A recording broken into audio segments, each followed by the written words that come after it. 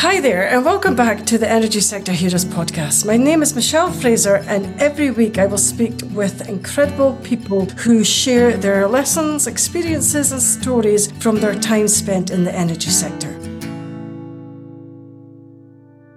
Hi there, and welcome back again to this week's episode. If you're new to the show, then please take a second to subscribe and even consider sharing the show with just one other person.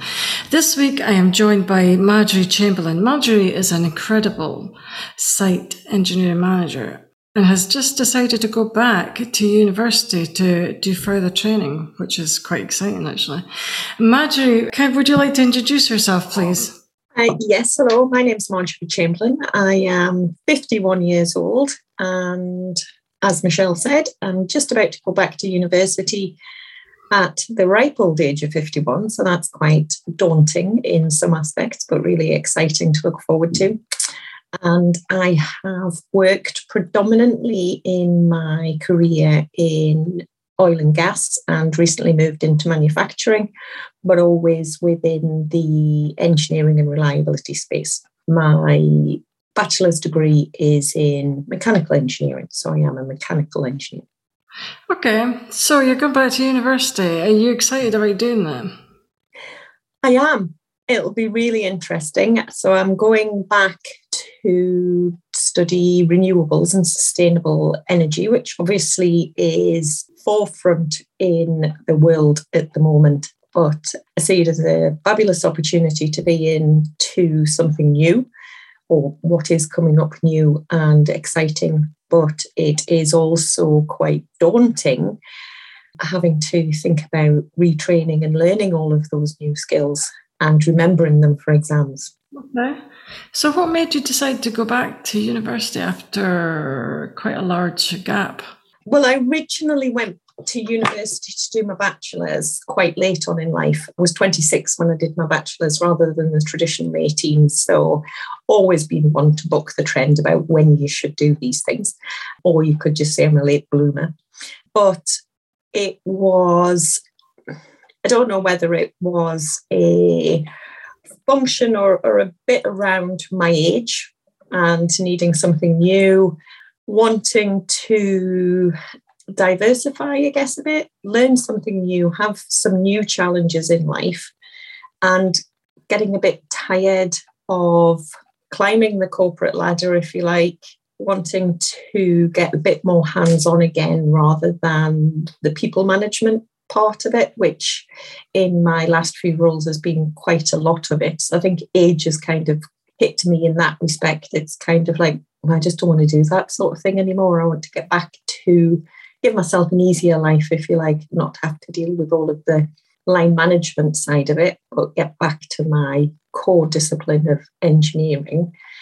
And this was I had an opportunity of a reorganisation and redundancy potential. So I decided to go for that and look at what I could do at university to, as I say, give me something new to look at, a refresh from the grind on a day-to-day basis, and then come back renewed in a couple of years' time back into a slightly different industry.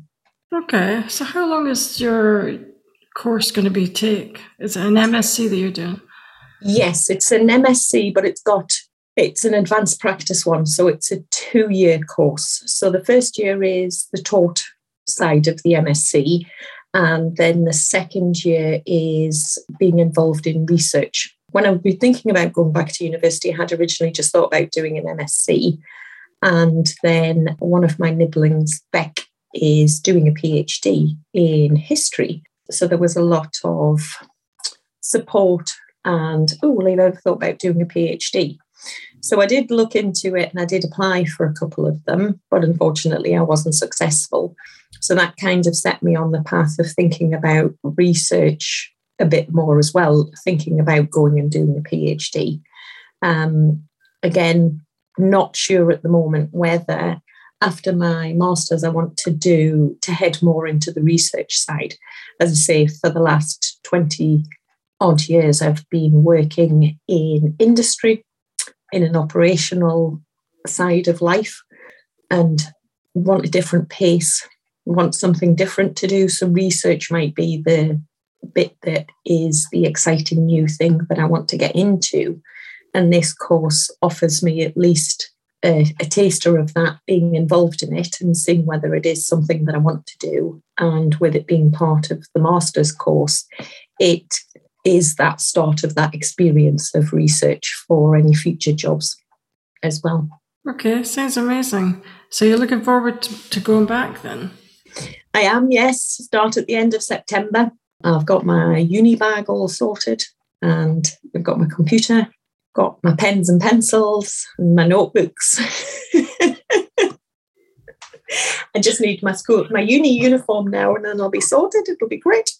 No, I think it'll be amazing, actually. It sounds exciting, actually, and an exciting time to do it, actually.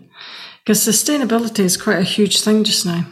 It is. It's the way the world needs to go. There is no two ways about it. I have spent 20 years in the oil and gas industry, and I was very fortunate to have got that opportunity in the first instance, and that came about from the university I went to do my bachelor's. With going to university later in life, I had never considered doing a sandwich course, a thick sandwich course, and taking a year out to go to industry, just because of the length of time it would take. And also because I didn't have the necessary qualifications to get onto my bachelor's, I needed to do a foundation year. So what starts off as a 3-year course turns into a 4-year course with the foundation year. The university did thick sandwich courses, which would have taken it to 5 years. And it was like, I'm not really sure I can, justify taking 5 years out of work to go to university. But I was very lucky. I was encouraged by the university, and they had very close ties with Shell in Aberdeen.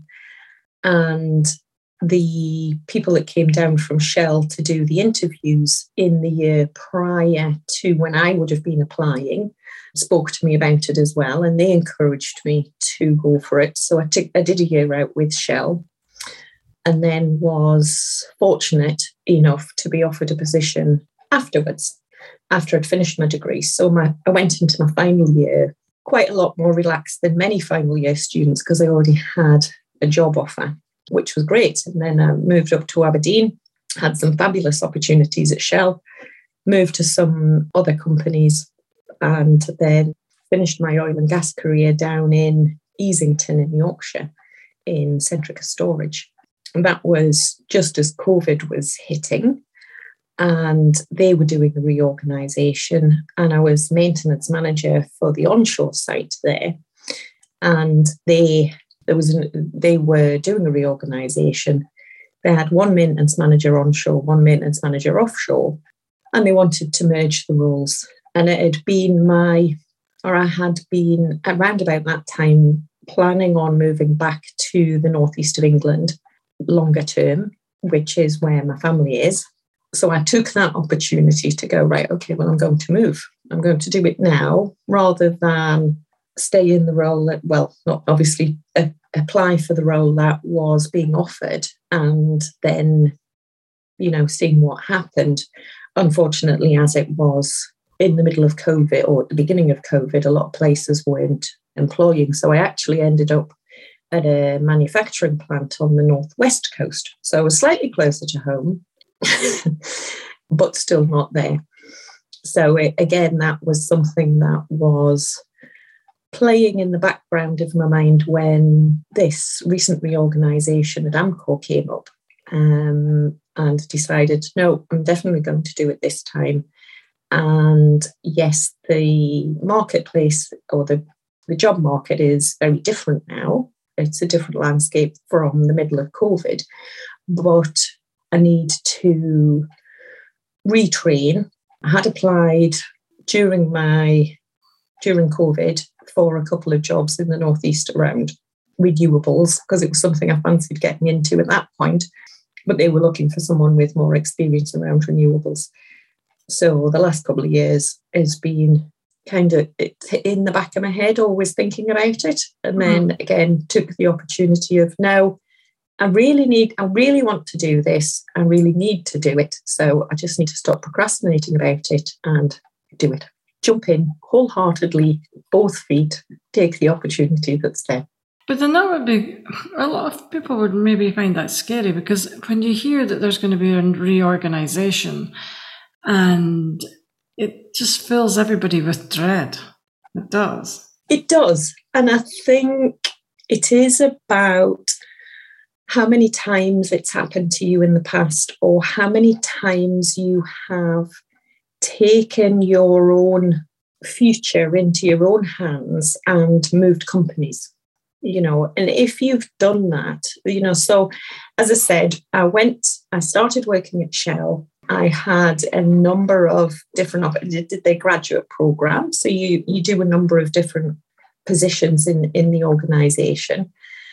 Had just come out of my graduate training, or not long out of my graduate training with them, when they sold off the fields that I was working, or they put up for sale the fields that I was working on. So that was very unsettling, and that was very scary. And that was the first time that happened to me. And it was, I remember being very shocked, almost just going through the motions of life and work without, really putting any thought into it. It was just, deer in the headlights for a number of weeks. But then I decided, well, actually, because what had been decided, because they were selling the fields, a lot of people were going to be paid over to the new businesses. Because I was a recent graduate, I had just come out of my graduate training scheme.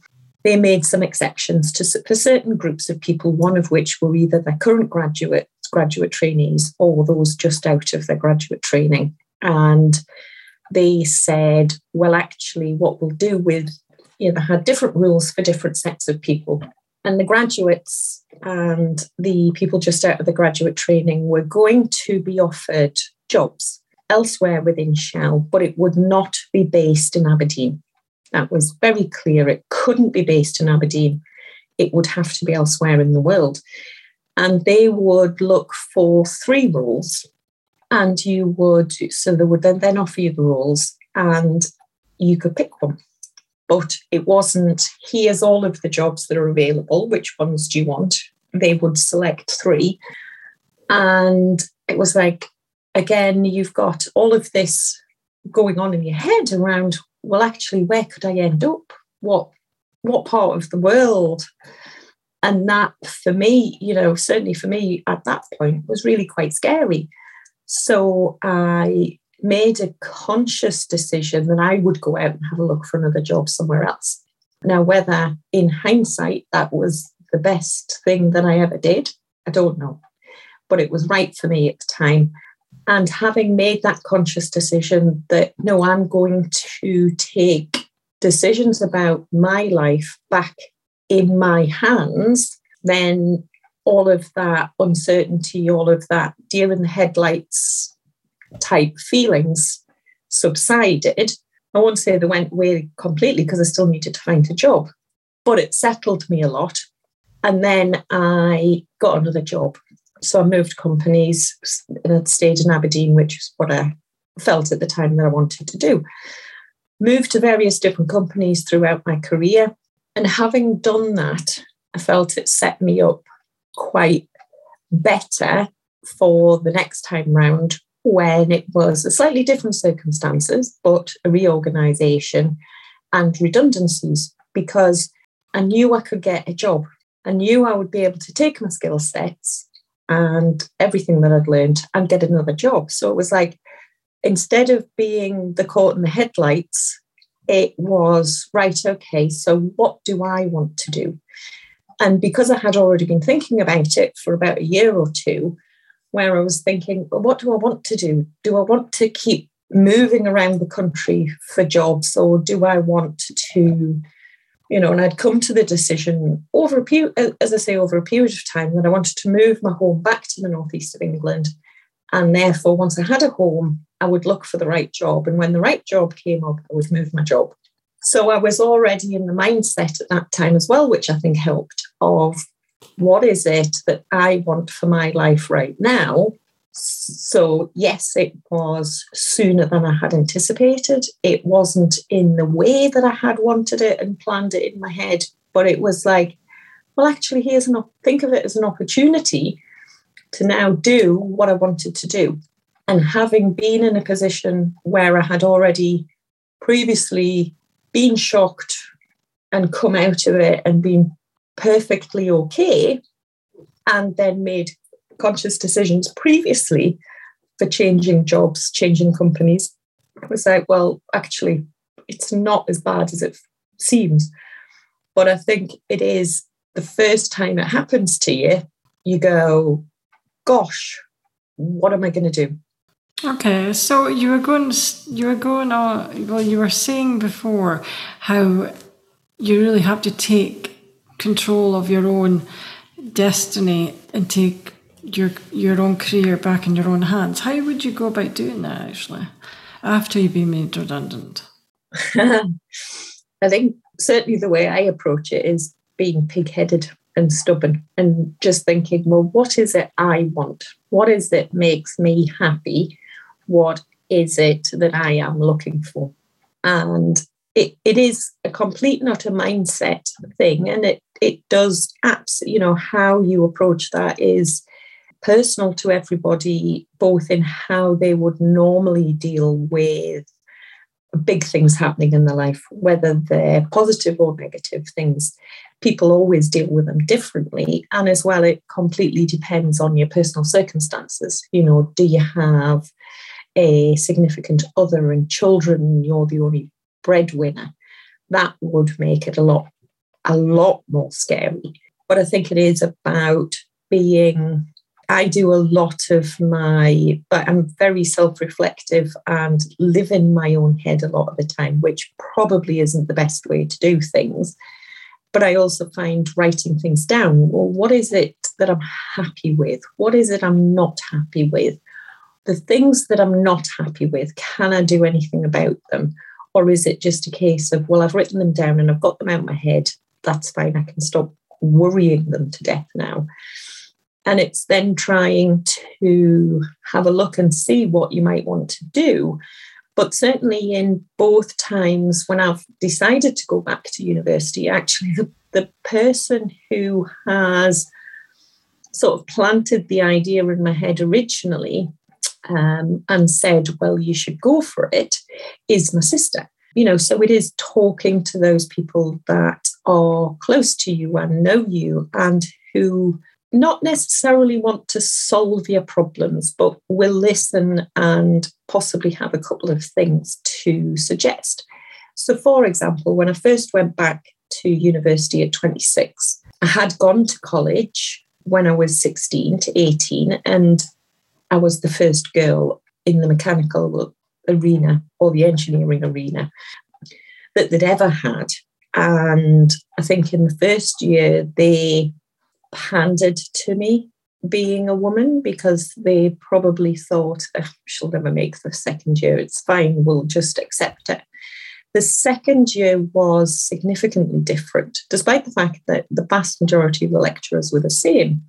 But being 17 years old, I wasn't equipped to deal with the sexism that went on. And it meant that I didn't actually, because it was all getting me down and I didn't know how to deal with it, I didn't study as much as I should have in my final year. And I actually failed one of the subjects. So I couldn't get into university at that time. I didn't know anything about foundation years and the possibilities of that, which obviously is, my bad, because I could have done that years ago. And I refused to go back to the college to redo my final year. So I went out to work and got jobs and did everything from working in pubs and restaurants to local government. Was I happy? No. Was I earning money? Yeah. But I still had in my heart of hearts that I wanted to do engineering. and that it was really what I wanted to do. So I had started to consider in my own head about doing night classes as a way to get my A-levels. And then once I had my A-levels, I could start looking at going to university, whether that be full-time, part-time, evenings, or whatever. I had no clear plan. It was just the seeds of thought. And then unfortunately, my mum died. And I was having a conversation with my sister about what I would do, because I had been living at home with my mum at the time and travelling to work. And it was like, well, so we needed to discuss what we were going to do with the house and what I was going to do. At which point I floated this conversation past my sister about, well, I was thinking about, and I've been thinking for a while about doing A-levels at night classes so I could go to university. My sister then was having a conversation with one of her friends, and one of her friends said, well, she'll be classed as a mature student these days. She might get in with, just being older, essentially. So my sister came back and said, well, have you actually spoken to any of the universities and see whether they would just take you with what you've got? And that was what I did. And it was like, well, actually, no, I'd never considered it, because even though I was now 26, so I was still a lot older, still had no idea about foundation years at university and all this sort of thing. Still thought that I had to have A-levels. But I spoke to a couple of the local universities, and one of them accepted me with absolutely open arms and said, yeah, not a problem. Come with us. We'll put you on a foundation year, see how you get on. Not a problem. The other one was a bit more staid and said, oh, yes, well, you'll have to go on a foundation year, but you'll have to do remedial this and remedial that, and remedial the other. And it really didn't seem a very encouraging environment. So I went to the one that was obviously more encouraging and came out with a 2-1 in mechanical engineering. So I was really very happy at that point. So it is, to get back to the question, I think it's about, what is it, if you're faced with these things, everybody, I think I can probably safely say that everybody's got dreams in their heads. Everybody's got seeds of ideas that are already there about, oh, if only this, or I'd really like to do that. Then it's about, well, maybe it's actually start having a look into, if you do want to go to university or you want to retrain or whatever it might be, whatever your dream is, then actually it might not be as closed off as you think. Start messing around on the internet and seeing what options are there, and having some discussions with people who might be able to say, well, actually, they might just take you as a mature student, and then someone who will be that supporter of you to say, yeah, go ahead, not a problem. I'll help you. I'll support you in any way that I can. So it's, I think, certainly myself, I always start off by taking the weight of the world on my shoulders myself. And I can understand that a lot of people do, especially if you have dependents that you have to provide for. But I think the germs of the ideas are already in people's heads. And if you're faced with the unfortunate circumstances of redundancy or something like that, it's about not getting stuck in the negative. It's about saying, well, actually, how can I grow those seeds into achieving or getting me closer to that dream that I've got, and seeing it as an opportunity to take that step. Okay. I never really thought about it like that. Sorry, that was a very long-winded. No, it wasn't. It was amazing. And it was amazing advice, actually.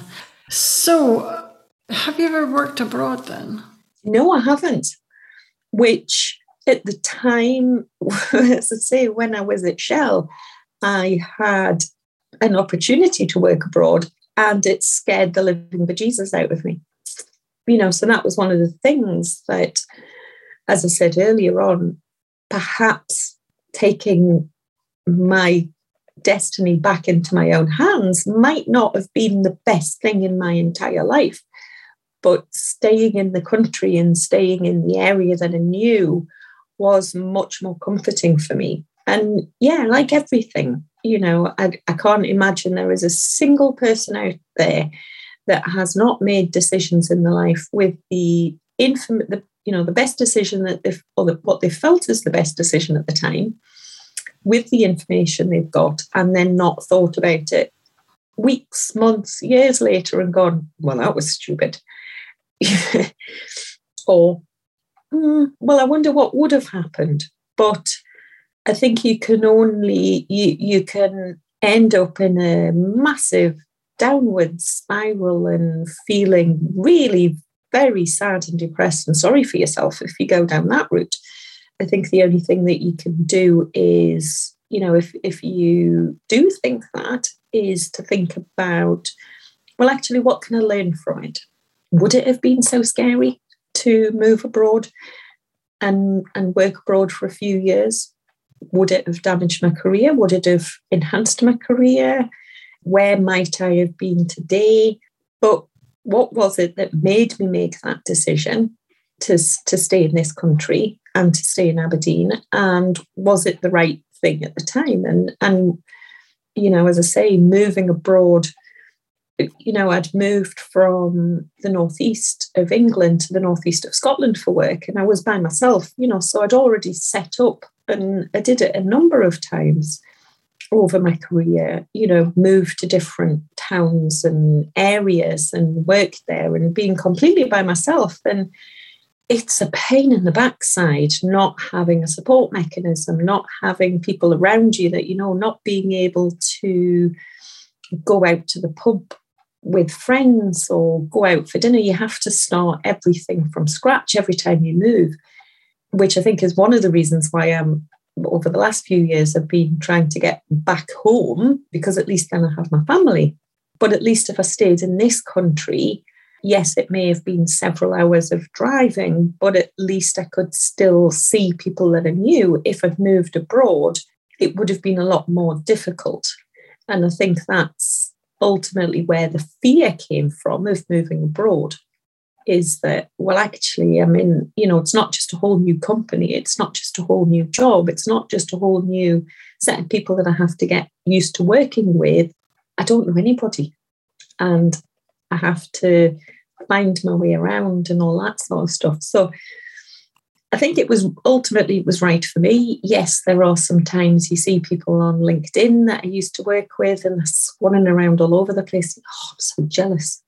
But it's got to be what's right for you.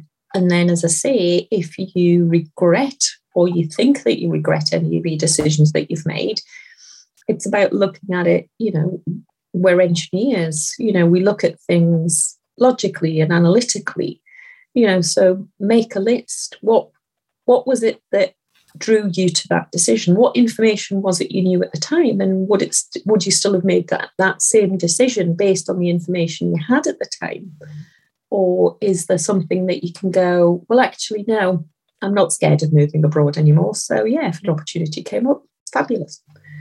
Or, and you can try and sort that out in your head to get you to a place where you're learning from the decisions that you've made in the past rather than regretting them and getting down about it.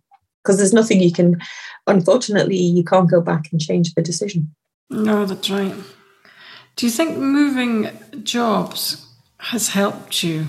I was going to say survive a redundancy, but I don't even think that's the right thing.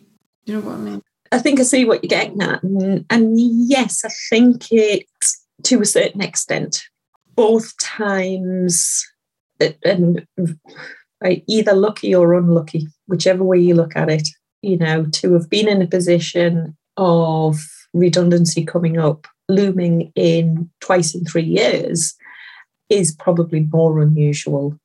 But I think, is it because I've moved jobs and moved companies and moved areas a number of times that moving again, jobs and home, wasn't pain in the backside, but not scary? Yeah, I think that helps. Been there, done that, got the T-shirt. Goodness knows how many removal companies have actually, if they started giving you loyalty cards, I'd probably, get a free move out of it. But, so that helped. It takes all of that scariness away from it, the fear of the unknown, because you can do it. But also at both times, I had already had, the first time it happened, I had already been making steps to moving my home back to the northeast of England. I had already sold my house down in Yorkshire. I was only staying there during the week for work, and I was actively looking for a house in the northeast. So I was already progressing that way. So, it wasn't a complete bolt out of the blue. The reorganisation, the fact that there was redundancies going on was absolutely a bolt out of the blue. It wasn't something I was expecting. But I had already started positioning myself as moving within 3 to 5 years anyway. So it gave me an opportunity to move that timescale up. Did things pan out exactly as I had hoped? No. But that's where your resilience comes in, and you just go, well, I just need to go out and work and get a job. So I applied for a number of jobs, got one. Was it in the northeast of England? No, it wasn't. So it was like, but even at that point, it was still in my head that, yeah, okay, I'm going to take this job because it's a job. It's something I want to do. It sounds interesting, looks interesting, and I can still progress my plans for moving back to the northeast in 3 to 5 years. So again, that was still in the back of my head when the redundancies came up the second time. So it's like, well, no, actually, I'm going to do it. I've been thinking about going into renewables for a number of years, even before I was made redundant the first time. So it was like, well, yes, I can sit on the job market. I can try and get a job, but is that actually going to make me happy? Because ultimately the last job, yeah, it was a job. It was interesting. It was learning something new, but it was still on the same hamster wheel of maintenance and reliability.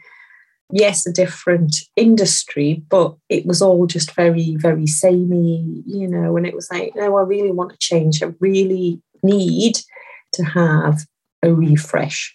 And yes, my skill set is completely transferable into different industries. I really want to get into renewables, but actually, do I just want to do maintenance and reliability in renewables? It's going to look much the same as it is here in manufacturing. Same stuff, different day. Well, actually, let's look at exploring the potential for getting into either research or design or project work, which is something I haven't really done before.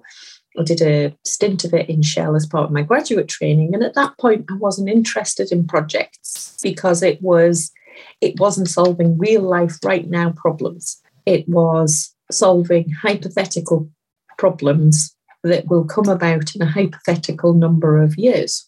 And it just didn't seem exciting. It just wasn't interesting. It wasn't exciting enough for me at the time. But again, I think this is where age comes in, and you start to change what you want, what interests you, what excites you. And now I can start seeing myself moving more into project work, but to move into project work, to move into design, I haven't done, yes, I did it as part of my degree, but that was 20 years ago. I really need to be going back to university to then study the latest technology, the latest things, what is happening in the world of renewables. How do you design a wind turbine so that I can then position myself in a much better place for getting, for either moving into research or project work in renewables, rather than being on exactly the same hamster wheel, but just in a different industry. Okay. That's good advice. Do you think that there is such a thing as a perfect job? No. Or a perfect company? No. I would certainly say it could just be that I'm completely picky. Everyone says, if you do something that you love, you'll never work a day in your life. Rubbish. there will always be days where it is hard, where it is soul destroying, where you just want to go home, bury your head in the duvet and cry yourself to sleep. For me, it's about finding a job and a company where those days are few and far between. And then your pleasurable days, your enjoyable days are more. And they are the things that carry you through the bad days, as well as your support system that you've got with your friends and your family and stuff like that. But not every day will be perfect. Not every day will be joyous, even to the point where, there's some things that I always do, and I always try and encourage my staff to do over the years as well, is that if your job is particularly, or on days when it's particularly hard, when, if you're in a position where maybe it's for the last 4 weeks or something, nothing seems to have gone right. You've got a to-do list that you go into psyched up to start working through on a day, and 3 weeks later, you still haven't even touched it. Not a single thing has come off there. That can be soul destroying. I certainly find it is. And it doesn't really put me in a position for thinking, yay, look, my alarm clock's gone off again. Let's get up and do it all over again. And it's at times like that you have to, your to-do list might be quite big things, like write a procedure on X, or rebrand the company, or fix this machine that hasn't been working for decades. One single line, few words, but actually massive chunks. And if you get into a position, I always find if I get into a position where I feel as though I'm not achieving anything, and if I'm not achieving anything, then it depresses me, and I really don't enjoy work at all, especially if it happens for a long period of time. So what I always do is try to take a few minutes at the end of the day or during the day, even to write down in a diary or something like that, something that you have achieved. Now, it may be something small, like I updated the action tracker today. It may be that I replied to that email that's been sitting in my inbox and I've been avoiding. Doesn't have to be big stuff. But if you start putting those down, either at the end of the day or as you do them on a list, you can then reflect, you can then see, instead of your to-do list, which is sitting on one side of you, where nothing gets, it's just nothing gets done, and it's just taunting you. And, you go, wow, I must be really rubbish because I'm not getting anywhere near anything on that. But then you can see things that you have achieved. And then you can go, well, actually, no, yes, I haven't achieved anything on my to-do list. But the reason I haven't done that is because I've done all of these things. And these were all things that needed to be done. And yes, they may all be individually very small things, but I would bet the I have achieved today or this week list will be a lot longer than the I haven't done today or this week list. So then you start feeling as though you've achieved something, which then always motivates me to then go, no, I can do this. I am capable of doing it. I just need to either work from home for a day so people can't just, see me and interact with me and distract me so I can get some of this big stuff done. But I'm happy to do that because I've sorted out all of these small problems, which will keep my team functioning. Because as well, if you're managing a team of people, no matter whether it's 3 or 30 people, if I'm stuck away trying to do one big task that, yes, ultimately in 6 months' time, if I write a new procedure and then I've got to roll it out to them in 6 months' time, might make their life a lot easier. But while I'm doing that, I haven't sorted out assigning people tasks. I haven't sorted out the action trackers. I haven't sorted out the expenses or, approving the expenses or holidays or done any number of tiny small things that will enable the people that work for me to do their job and carry on. Then I would come back and yes, I've got this brand new flashy procedure, but 30 people have been sat doing nothing for the period of time I've been doing it. And it's trying to remember that and put it into perspective. So I think, no, there's not a perfect job. There will always be bad days, but it's how you deal with those bad days. And whenever I get to the point where the bad days outweigh the good, or I'm struggling to see why I'm bothering, am I achieving anything? Am I doing myself or the company any good? Or is it just that I feel as though I'm treading water every day? Is then when I start thinking, well, actually, what is it? Is it the job? Is it the company? Because sometimes, you'll start working for a company and they appear to tick all of the boxes about how, what you prefer, what your values are in life and that sort of thing. And they may well actually tick all those boxes, but 2 or 3 years down the line, when there's been a number of position changes, people changing, especially in the higher business, higher up in the business, or they've had the consultants in and they've decided that they want to go to a whole new way of working, which, if how the company is evolving is to something that you don't agree with or rubs up against your own personal values, then it's time to look for a different company. And I think, that's, what a number of people do sometimes is they go, well, 20 years ago, this company was great. Now I hate it, but they're still there. And I always think, well, why? Because all you're doing is upsetting yourself and, adding to the stress of work and all this sort of stuff by being in a place what you really don't like. So no, there's no perfect job, there's no perfect company, but some are better than others and some will grow to not be what you want. It might be that they change. It might be that your outlook needs change. And at that point, you've got to recognise it and find something that does fit you better. You can only make your working life as least painful as possible. Okay. I was going to ask you actually, have you ever, after being interviewed for a job, then started and then it might not have been as you expected it to be or as the employer said? And how would you handle that?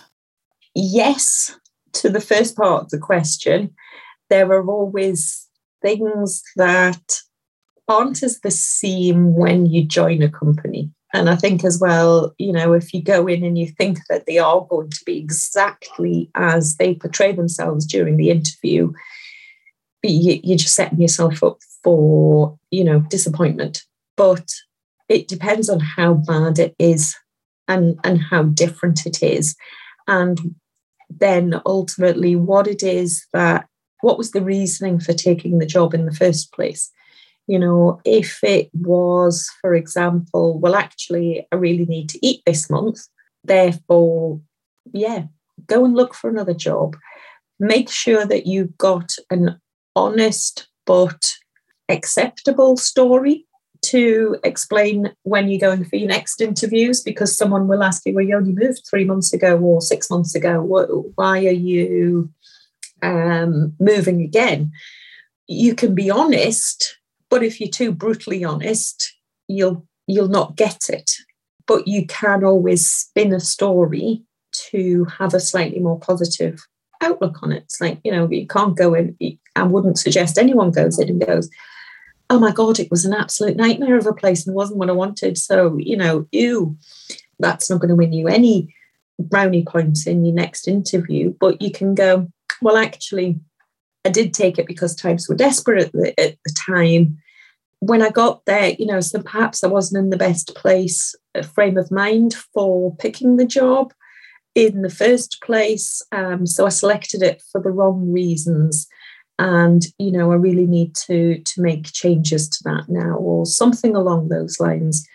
Yes, you're being honest. It's not what you want, but you're not being brutal about it. So people will go, well, yeah, okay, I can understand that, because I think most people have been there, and they'll give you the benefit of the doubt, and you'll have a better opportunity for finding a new role. But I certainly wouldn't suggest to anybody that just because something might look bad on your CV about moving frequently or, whatever, unless it is absolutely systemic, that through your entire 30-year career, you've moved every 6 months. That may show some red flags when people are looking at your CV. But if you've done it a couple of times and you can have a reasonably well thought out answer for it, then it's not a problem. I would not advocate anybody to stay in a job or a company that they really don't like for a significant period of time, purely because it might look bad on the CV, because it will be, soul destroying completely. And then you're not in a mentally fit state to make a good decision about the next job that you take either. And you've probably been a nightmare to live with, and you've had no fun in your life, and you're just not in the right frame of mind. So I don't think that you should stay where you're not happy. I think that's really good advice, actually. So I'm going to wrap up, because we've been talking for an hour, actually. And you said that you didn't think you were going to be able to talk. I was going to ask you, what advice would you have for anybody going through the same situation? Redundancies, or going to university, or just being an engineer? Nah, probably all of them, actually. Probably if they're maybe going through a redundancy, or maybe have that maybe looming over their head. I think it is, as I said earlier on, I think it is about, taking a deep breath. It happens, unfortunately, and it does get easier if you, I do feel, certainly with people that I've seen go through it, if it's the first time they're going through it, something like that, it is terrifying. So if there is some, if you are going through it and there are people who are your support mechanism around you at home and what have you, or you've got people at work that you can speak to who have been through it before, speak to them and listen. You don't have to believe and agree with everything that anybody tells you, but if they can give you a fraction of comfort, or, take away just a little bit of that angst, because they can say, been there, done that, got the T-shirt. Yes, it's scary at the beginning, but when you come out of it at the other end, actually, it's great. It didn't kill me, it didn't nearly kill me, or anything like that. Then I think that takes away some of the pain and the anxiety around it. But as well, what is it that you've sat and thought about either in the evenings or the weekends, or when you're on holiday and you've thought, I'd really like that. If I won what are the things that you've been thinking about? If I won the lottery tomorrow, I'm not talking about if you won millions and millions and therefore didn't have to work again. But say you won $500,000 on the lottery. It's a life-changing amount of money. But if you're relatively young, it's not going to, it's not as though you can just give up work and go and live the high life for, your remaining 20 or 30 years of life.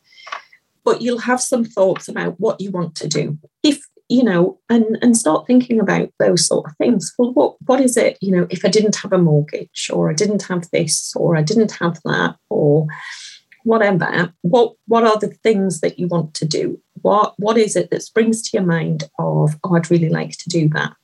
And yes, I'm not saying that, anyone's going to get a payout of £500,000 in a redundancy, but then start thinking about, well, actually, what is it I need to live as well? Because we all get to the point where we live up to our income, but actually, do we need it? Really? Do we need to spend that much money? So then that starts bringing your expectations down about, well, actually, what is it that I can not survive on, because nobody wants to just survive, but what would make me happy? What's the minimum I need, the minimum I need to make, to have a good life? And then that starts opening up opportunities, because then you might go, well, actually, I don't need the salary that I've got. So then all of a sudden, the salary that you would get from what your dream would be to do if you won $500,000 and your mortgage was paid off, then actually those two things possibly could be closer together, which then means that, well, why not go for it? Take the opportunity of getting the redundancy to use that money to retrain, or to pay off some of the mortgage, or look to move into something smaller if you don't need the 10-bedroom house that you're rattling around in by yourself, for example. And start, looking at it from both sides. What would make me happy? What would, rather than just feeling that fear and going, I really need to get back out into the marketplace and I need to get exactly the same job, and then find out on the other side of it that, well, actually, I'm just on the same hamster wheel, just for a different organisation or in a different industry, and I'm still actually not going home any happier at night, or, I'm not relaxing until Saturday night, and all of a sudden then Sunday I wake up and it's like, I have to go to work tomorrow. And those sort of things are much more detrimental to not only your physical health and your mental health, but your outlook on life as well. And if you're not enjoying, we spend so many hours at work. If they're bad hours, then you're not really any company, and you don't want to go out, you don't want to have fun, but they are the things that will reinvigorate us and regenerate us for time at work. So if you're faced with redundancy or it's looming, start having a think about my advice would be, start having a think about what you really want to do. What are your dreams? What are your aspirations? And actually, are they really that far away? Because I think if we all sat down and thought about it, spoke to the right people who could possibly give us some advice, that they're probably not that far away. I think that's amazing advice, actually.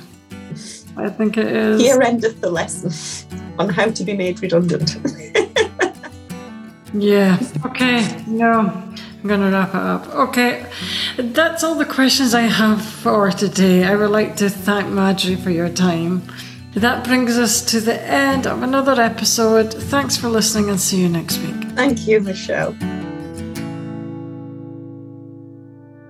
That brings us to the end of another episode. Thanks for listening. If you enjoyed the show, I'd like to gently encourage you to leave a 5-star rating wherever you listen to podcasts, and share the show with another person. You can also follow me on LinkedIn or via my website, www.michellefraserconsultancy.com. Thanks again for listening, and see you next week.